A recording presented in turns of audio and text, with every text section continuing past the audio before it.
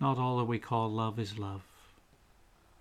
We think that love sometimes is that tender feeling that we have toward another person. I'm not saying that that's not important, but we have to ask ourselves one important question, which is, am I interested in meeting the needs of this other person in a healthy way? Are they interested in meeting my needs in a healthy way? We all have needs, but these needs should be ones that are based on the desire for connection, and a connection that is truly healthy. A connection that I believe models the connection that we had when we were first born.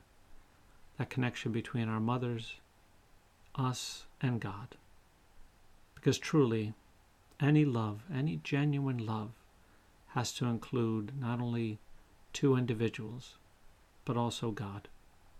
And without God, there can be no true connection, no true love. Be well.